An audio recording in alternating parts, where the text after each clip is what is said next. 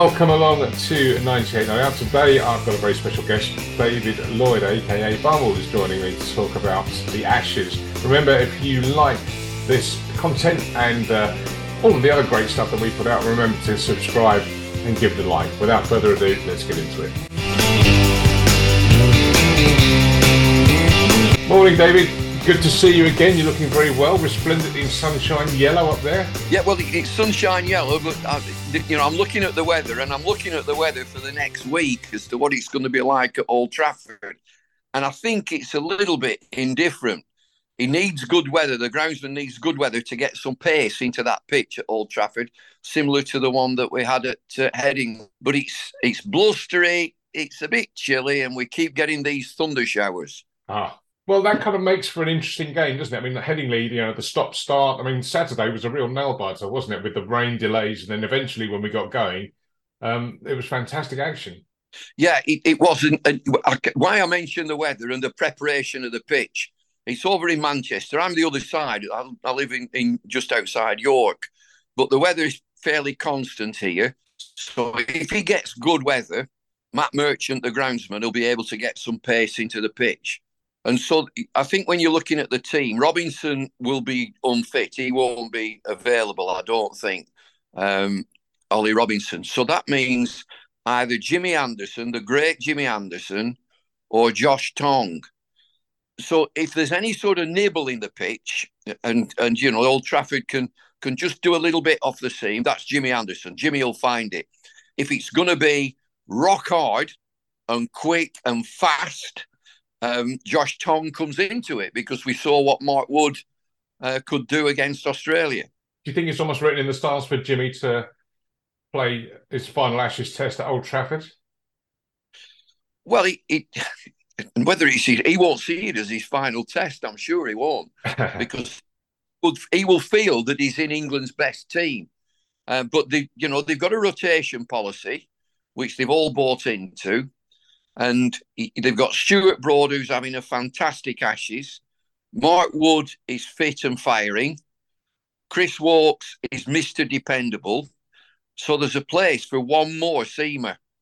And that's either Anderson or Tong, the way that I see it. And that will be all to do with, the pitch, how they assess the pitch through Brendan McCullum and Ben Stokes. A lot of debate these last few days about selection, and lots of shouts to bring Ben Folkes back into the fold. But it seems to me that a hallmark of this Brendan McCullum, Ben Stokes era is sticking by the squad and giving and trusting everyone to come good sooner or later. Were you surprised to see an unchanged squad for this Test match? No, I would have been surprised if they'd have changed it, and quite the opposite. The number one wicket-keeper batsman is Bairstow.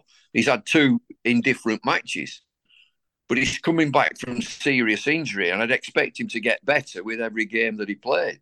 But I'll just read you his stats. Johnny Bairstow's stats: 91 Test matches, an average of 37, a strike rate, which fits into McCullum, Key and Stokes. His strike rate is 58, and he's scored 12 centuries. Now, you've got to look at the whole package. And, Ben Folkes is the number two wicketkeeper. He's probably a better wicketkeeper than Bairstow. Well, he is. But the all-round package in this regime, and with Stokes not bowling, is Bairstow every time. And I'll just throw another one in. I'll throw another in. I wouldn't be Robinson of Durham.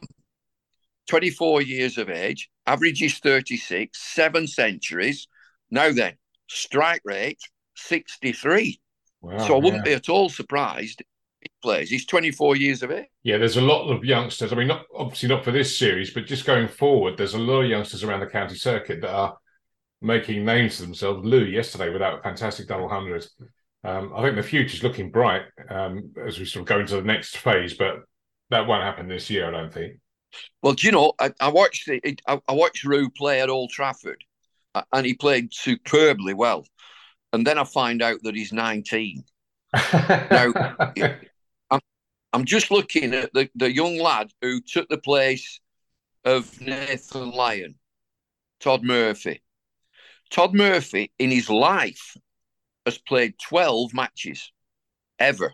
Mm. Now, James, Australia would pick him. He would go straight into the team with this record that he's got. We see it differently in England, and he would have to displace somebody. And so they've got Harry Brook into the team. Joe Root's obviously in there. Stokes, they're all fixtures. But James Drew is absolutely belting the door down. And it's interesting that Todd Murphy, who didn't have the confidence of his captain, I think that was quite important. He didn't have his captaincy's confidence, but he's only played 12 matches in his life. Now, will he play at Old Trafford? I expect he will do because Old Trafford has real potential to spin later in the game. Just what about the Australians, Bumble? Is it just a function of the Ashes, which is why we love the Ashes, the pantomime, the drama? But is it a sort of a function of that we're not seeing the best players performing at 100%? You know, I'm sort of talking about Labuschagne, even Smith seems to be below par. Or is that just because of the sort of the high intensity of this series? Well, the matches come thick and fast, and then you if you're an old stager like me, you look at preparation. What sort of preparation? Well, they had one really good game against India for the World Test Championship, but back in the day, they would have played a number of counties to get battle hardened. Now that doesn't happen, and it's exactly the same for the England players. But it's my belief that Australia were spooked by the pace of Wood. And, he put the wind up him. And the other bowlers gave him wonderful support. And so the best way to keep top quality batters just under the lid is with that extreme pace. And there's no doubt that he definitely disturbed him, did Mark Wood. Now, Old Trafford, there's been some fantastic test matches down the years, a few of which we've just talked about. What can the viewing and listening public expect from Old Trafford as a venue and as a crowd when play starts in the next test? Well, it'll be a very similar crowd to, say, Edgbaston and Headingley.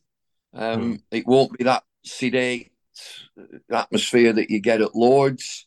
Moving on from that in 2027, that there are no Northern Test matches, which is utter nonsense, completely wrong. That the hotbed of cricket is in the north of England because of club and league cricket in Yorkshire and Lancashire in particular. And to say that they don't get a Test match is just wrong. But so, what do they expect at Old Trafford? It'll be all eyes on the weather for the preparation of the pitch. But by tradition, you will get spin later on. You'll get some spin the longer the game goes on. I expect it to be big boundaries. The boundaries will be pushed back. It is a super venue. It's a world-class venue. There's another hotel gone up, which will be ready. But it's so convenient to get from the city centre to Old Trafford. And so it's fingers crossed for the weather. Let's hope we get some decent weather. Yeah, that's right. I wouldn't mind just a little sprinkle somewhere along the line, just to add to the drama. But I'm assuming you're going for an England win. Well, I mean, the romantic in all of us is that it needs to be 2-2 going to the Oval. Yeah. In a 5-match series, it needs to be 2-2 going to the Oval, winner take all. And, I go back to 2005 at the Oval. And I think 2005, Shane Warne got 40 Test match wickets and ended up on the losing side. Kevin Peterson played unbelievably well. And so it got the nation on the edge of the seats. And this has potential to do exactly that again. Yeah. Oh, I can't wait. I mean, I've been so looking forward to this series for a long time, and it's not letting me down. And the drama is just as usual to be expected in the Ashes. So yeah, and I'm assuming you're enjoying yourself too. Yeah, very much so. And you look at different areas of the teams, and before it all started, well, what about England's openers? They'll get blown away. Well, they haven't actually. Crawley, I think Crawley's played really well without getting a massive score. And you can see that the way he got out in that last test, when he was really looking assured, he was very, very disappointed because I think there's a big score in him. I thought Duckett played beautifully at Lords and falling just short of a century twice. And so England's quest is to get number 3, which is going to be Moeen. And, you know, fantastic for the lad to come back into the team and to put his hand up and say, I'll go 3. I'll go 3. I mean, that is terrific and good on him. And you look at Moeen, 200 test match wickets and nearly 3,000 test match runs. Now that those are great figures. They're wonderful figures. The other thing is, he is one of the nicest blokes you could ever wish to meet. Yeah, cracking. He's such a good lad. He's such a good lad within the team. And everybody is willing him to do well. When he walked out at number 3 at Headingley, he got a standing ovation walking out.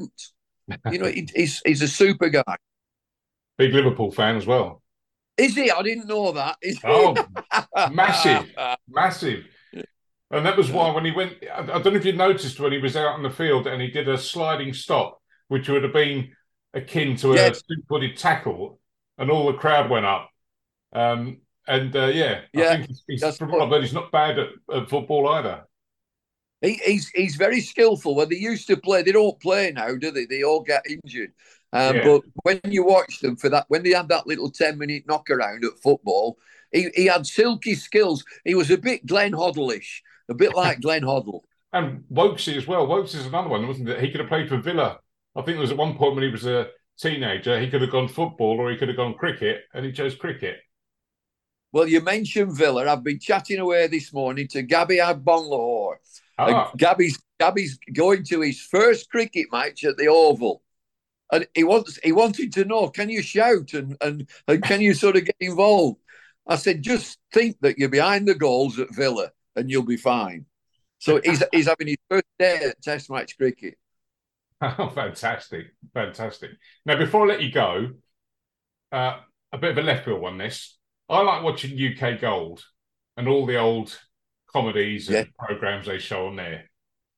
And last week, and I thought of you when I was watching this, there was a Dad's Army on there, which I'd never seen, where they were playing cricket. And it was Captain Mannering's 11 against the Air Warden's 11. And the Air Warden had a ringer. Have you seen this Fred. one? Yeah. Fred. It's Fred. Fred turned up on Dad's Army. I'll tell you what, Darren, I collect vinyl. I like vinyl music and all that. And I've got a doctor friend who had a load of vinyl that he was getting rid of. I said, oh, give it me. I'll have a look through it and see what there is. There's one of them, the original cast of Dad's Army on a vinyl long player. So, it's absolutely brilliant. So I like vinyl. Better deck. I've got just an old, like a dance set going back years ago. So I need a better deck. Yeah. Yeah, well, I think Fred would be enjoying it. Can you give us a little bit of what Fred would make of this Ashes series? Well, I can tell you that I've watched this lad Mark Wood bowl, and if you think that were fast, if he's 95 miles an hour, I can tell you I must have been 150. I can bowl faster than that in a Mac and a pair of Wellingtons. Fantastic. All right, David, I'll let you go. Many, many thanks for joining me today. Always a pleasure and always entertaining. Good to chat, Darren. Thank you.